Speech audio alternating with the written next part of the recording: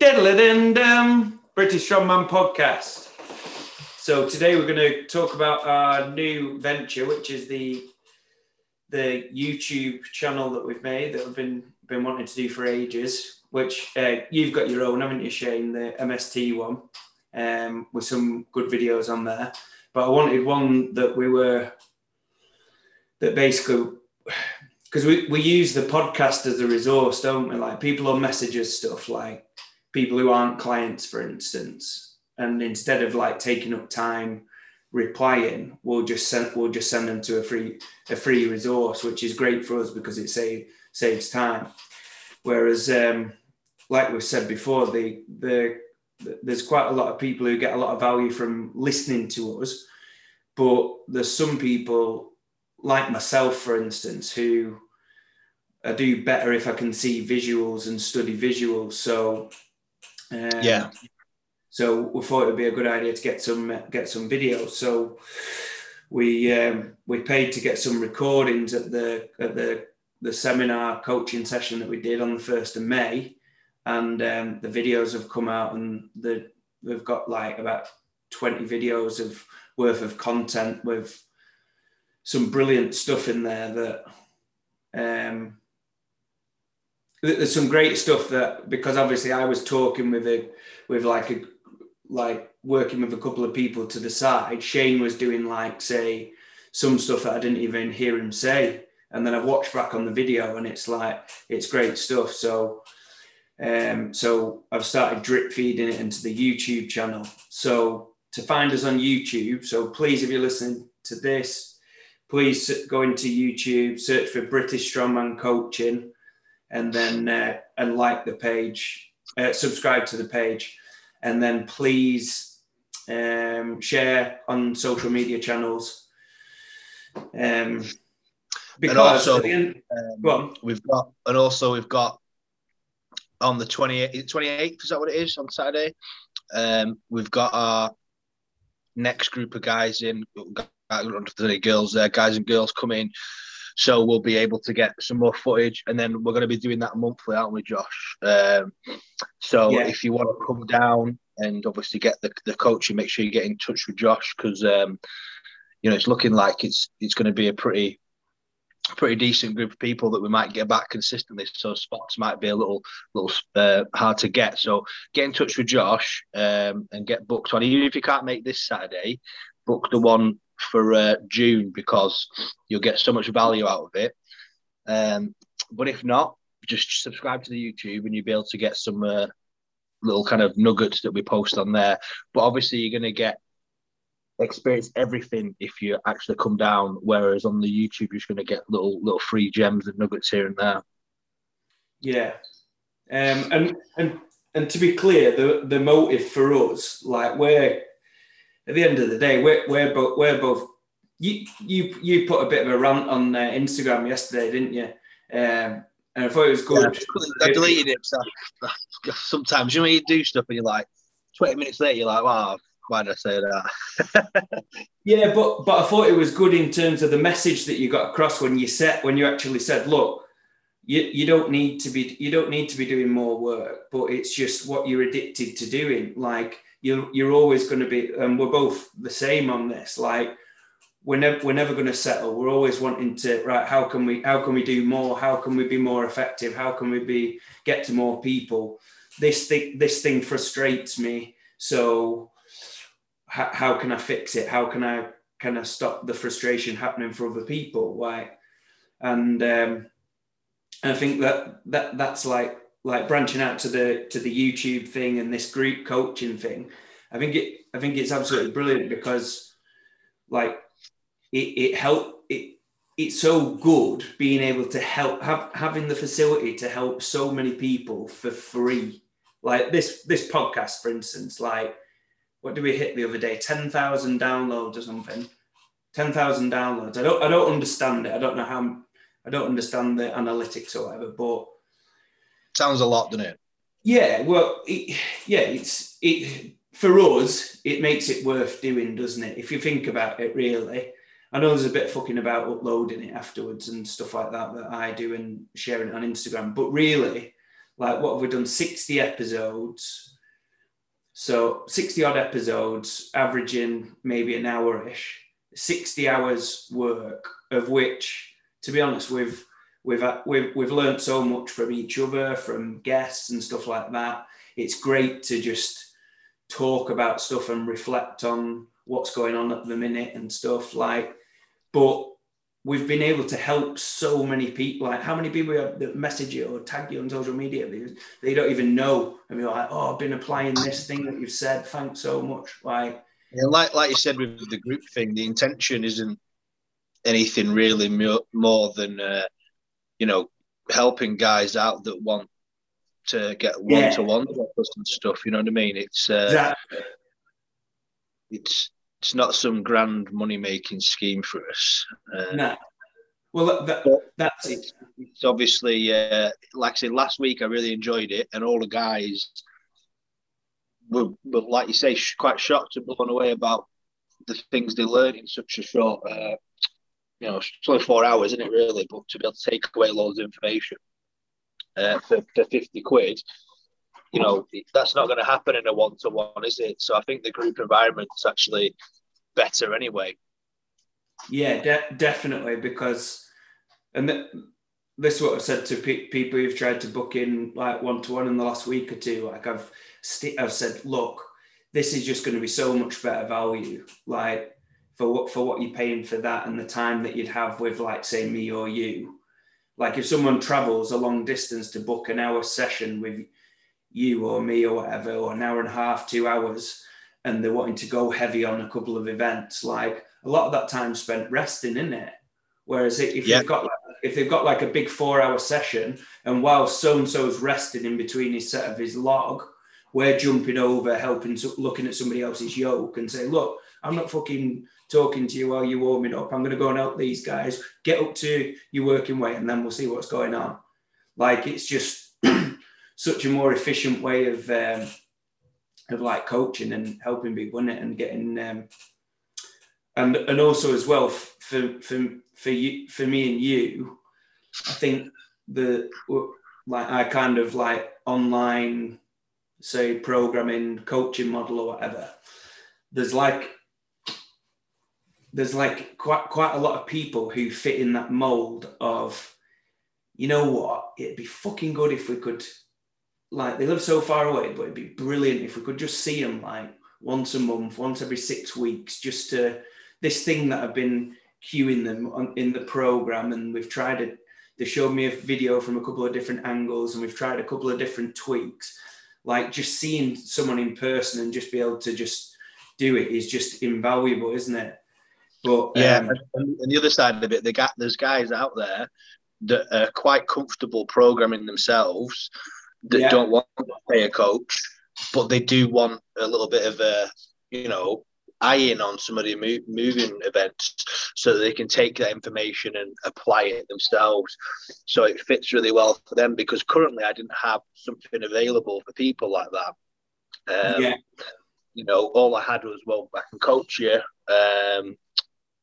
or I guess I could look at a video for free if I wanted to. But now there's an actual something that they can come down face to face, take information away, and then go and apply it themselves. So I think it fits a lot of groups. It's good. Yeah, and another thing that fits well is people who have other people who have coaches as well. Like there's so many people out there who, like, say message me, for instance, and they're buzzing with their coach and they don't want to leave the coach or anything like that. But they're just like, say, maybe I've like, say, one lift that we have might have a more, maybe a different approach in improving that lift, where they're welcome to come, rinse us for the technical feedback, and then go and apply it within their program with their other coach. Or if we're just closer and the coaches, they're up north, coaches down south, and it's easier to get to us. It's we ain't the type of people that'll be trying to snag clients or something, are we? So no, definitely not. Pretty content to let you learn some bits, and then crack on with your coach. Yeah. All right, so we get into this yoke before we chat about that for 10 hours. Yeah, go on then. So we'll just talk a couple of points that I suppose we talked about at the seminar with the yoke. So actually, I put this video up to YouTube. I didn't share it to my IGTV yesterday. So it's actually Shane talking for 3 or 4 minutes, and he's breaking down yoke, and you can see Dean's footwork improve as a result.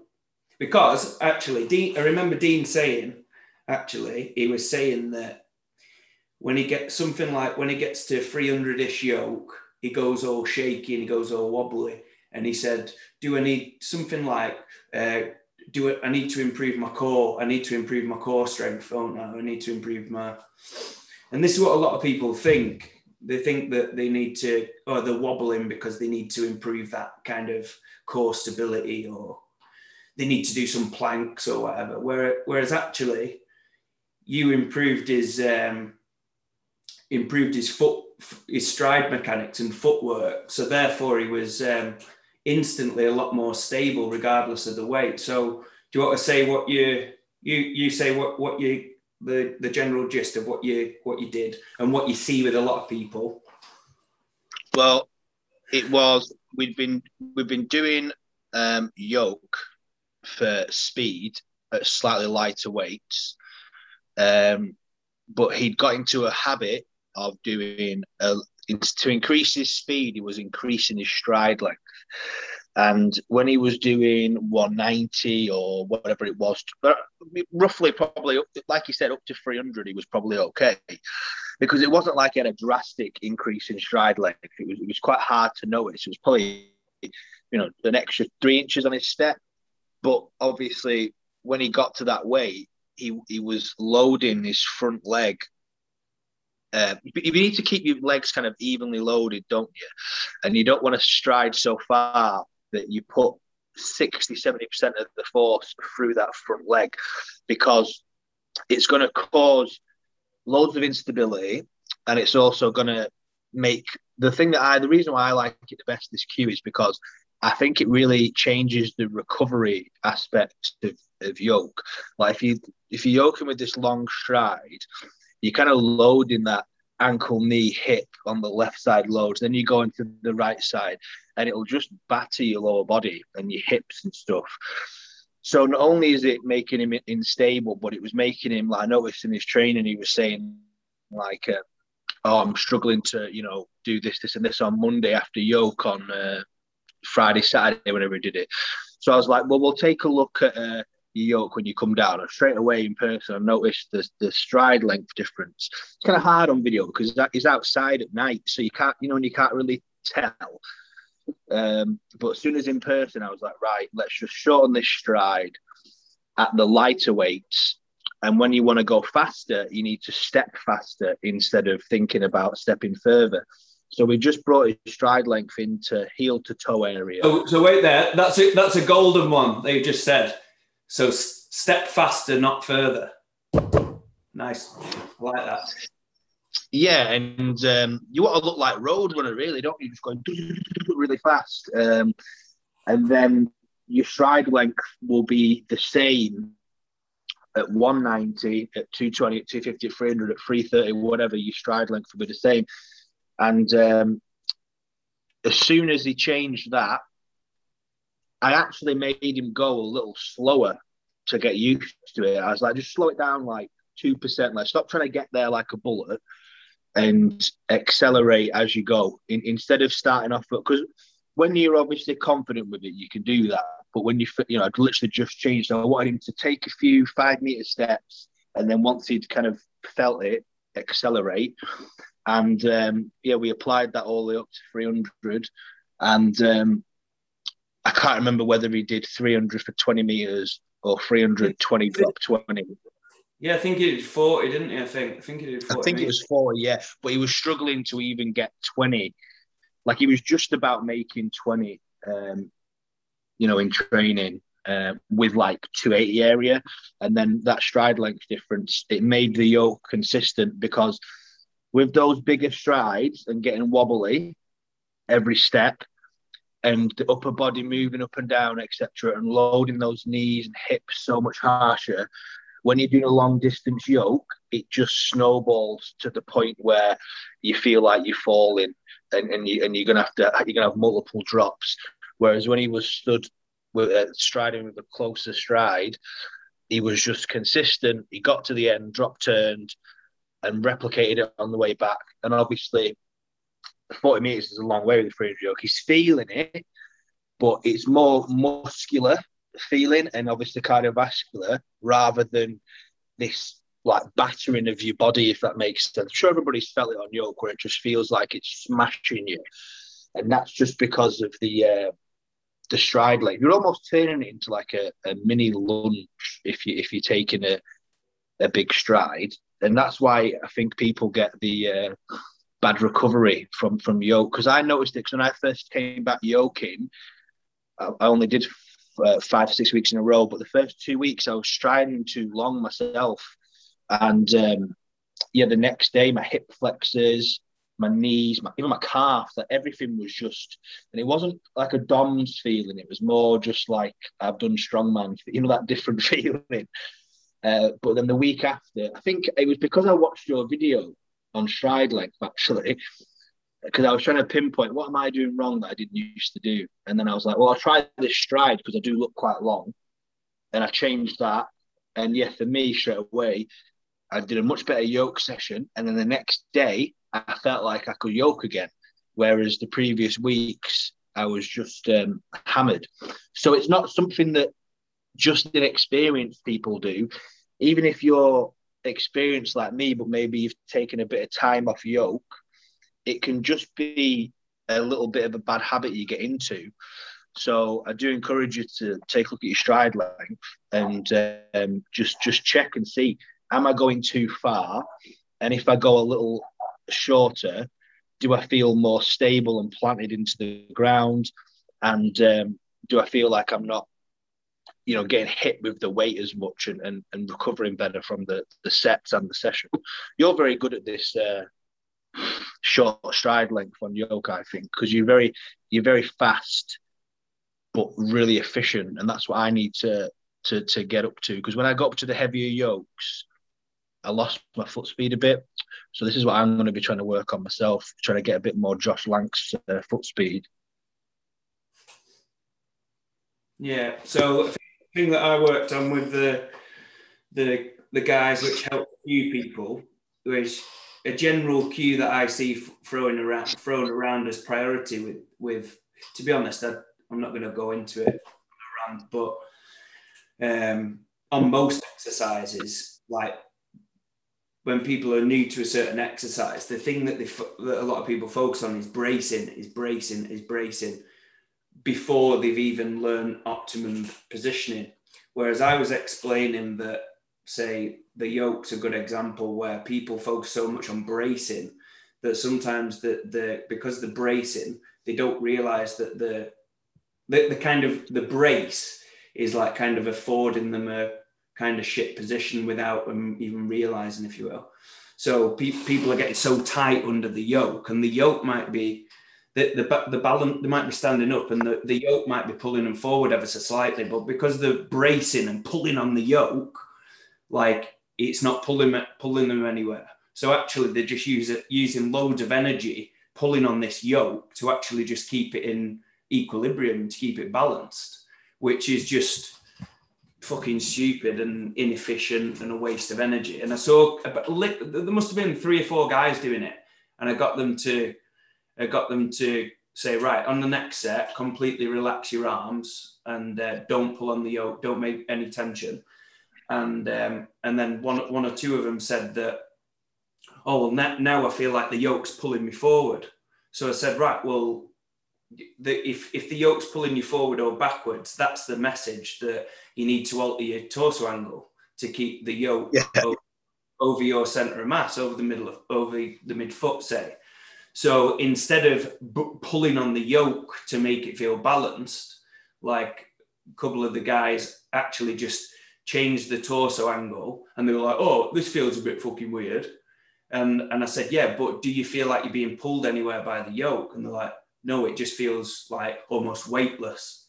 And I said, "Right, well, let's go and move with it then, and don't be pulling on it, don't be bracing, don't be creating tension, don't go tight in the lats, tight core, all that stuff. Just move with it, and just make the weight appropriate so you can do that without bracing." And then they did that, and then I got them to scale up the weight, and then once they'd found that optimum position and the optimum position on the back, and then the torso angle, the angle of lean or whatever, then I got them to layer it and like add in the tension as they were going along, rather than just generically creating tension before you've actually learned what's the optimum position. And literally, like, everybody who tried it was like noticed a massive difference, didn't they?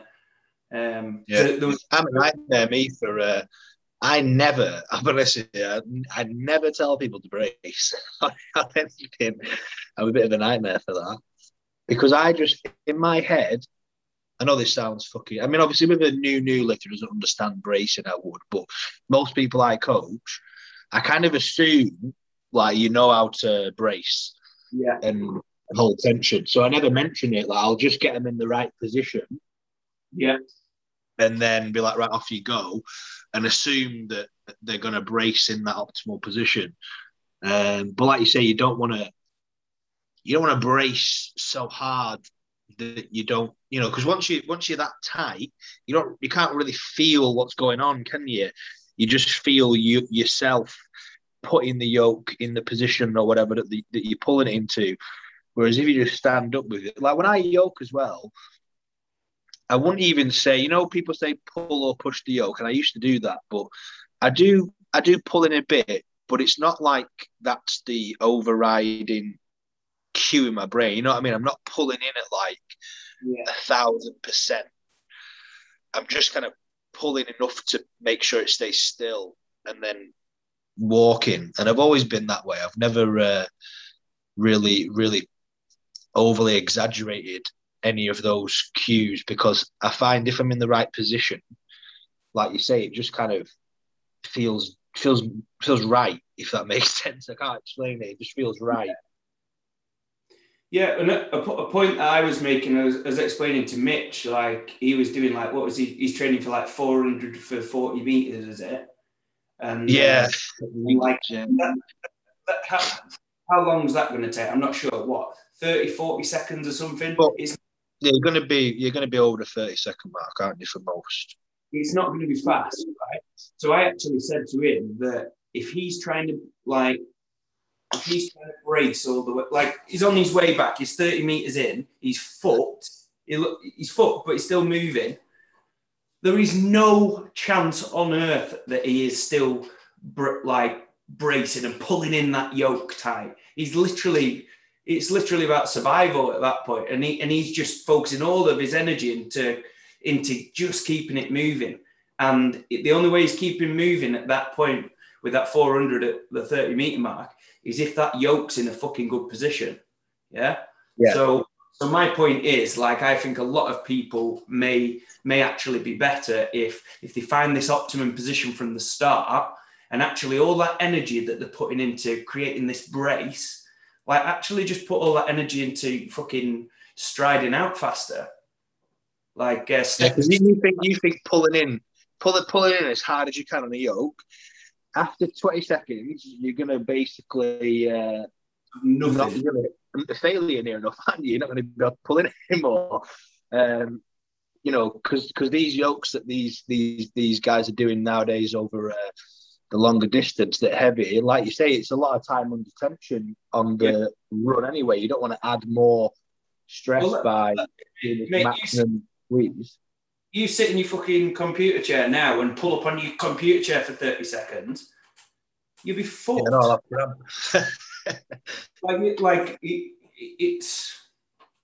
It's not as like, especially for long distance stuff, I don't think it's as beneficial as or as important as you as people think. Yeah, because you were a 15-meter sprinter.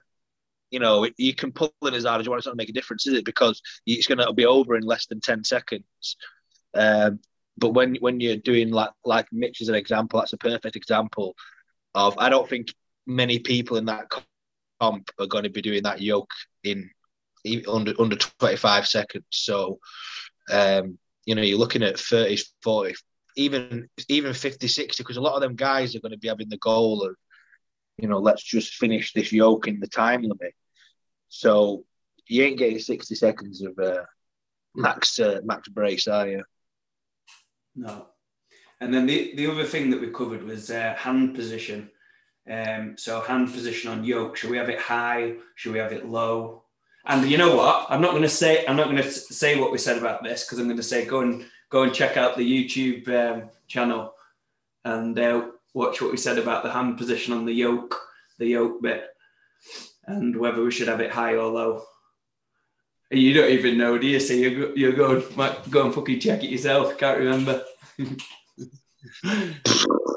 Was it me saying it or you? I don't know. I can't remember. I don't know. Just a bit of clickbait for people.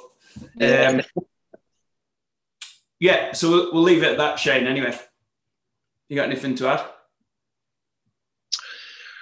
No. I think that's fine. I think the only thing I would say as well, just a little bit of advice to some people, something that I've learned over the years, is for me, I would say if I'm training for a yoke in a comp, if you have access to, or you can, let's say you've got a couple of strongman gyms in your area or whatever, I really think it's quite beneficial to just now and again change your yoke, and don't get too used to training on just one yoke. Obviously, that's not the best scenario for everyone, because sometimes you just have one yoke and that's all you got. So you've got to stick with what you got. But if you do have the opportunity to, I really do think it's quite beneficial to change your yoke now and again, just because you do get yokes that feel harder and yokes that feel easier. And they, to me, anyway, from what I found, there can be like quite a drastic difference.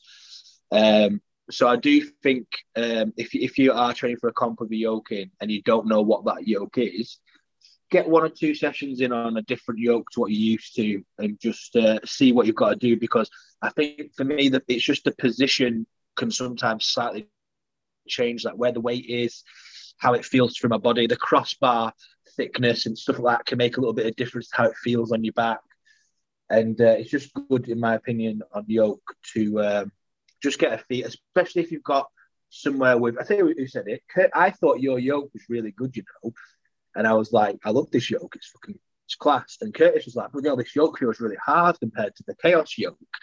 And then after a few weeks, he's got used to it again. But it's just another thing where, you know, it doesn't matter how, like Curtis is obviously a good yoker as well, but that first week he was shocked by the yoke. So I do think I would advise you, if you can, to just have a bit of a play on a few different yokes. What do you think? Yeah, definitely. And what I would say as well to add to that is, like, if you're training yoke specifically for a comp and you've got a time target, you know, you're doing a 320 for 20 meters, and you know you can hit it in 13 seconds or whatever in your gym.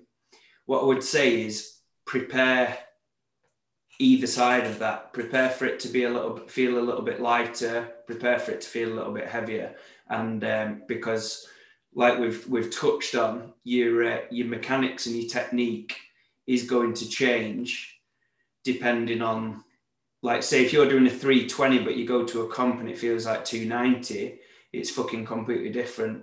And an example of this, because I suppose we're going into a bit of in-depth with it. When I did the comp at Hull last year, there was a 320 kilo car yoke. So for me at the time, I thought, right, that's quite heavy. What I want to do, I want to make sure the pickup height is the crossbar is quite high. I'm not bothered about that much clearance off the floor because I'm not going to be fast with it anyway. And I just want to make sure that neurologically, that pickup feels easy. So then I can just get into my stride quickly. And then on the day, I picked it up and it felt really light. And I was frustrated because I couldn't step out with my feet. And I was like, this feels lighter than 320. But I couldn't step out with my feet because I'd set the crossbar high on purpose because I was expecting it to feel heavy, if that makes sense. Yeah. And then on the flip side, I competed at the weekend with a car yoke, and it was a 300 kilo car yoke at Rotherham. And for some reason, for me, it felt a lot heavier than, like for me, I'd be aiming for 300 for 20 meters, my gym, comp setting, I'd be aiming for sub 10 seconds. Definitely. So I was thinking, even if on a unfamiliar piece of kit or whatever, I'd be thinking like aiming between 10 and 12 seconds at 300. And then at the weekend, I think it was like about 18 seconds or something. And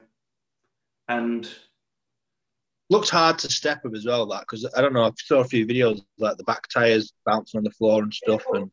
But honestly, mate, it felt stable. It just felt heavy. It just felt heavy. There's no excuse for it. Like, it just felt heavy, and they were They just pick them up and go, oh, it's about 320. Yeah. Yeah, but they were adamant that it was 300 kilos, and like a few other people said, "Oh yeah, it feels fine" or whatever.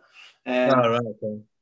And I still did relatively well in it against like people who knew what kind of standard they are on that, if you will. Like I finished where I would do normally, I reckon.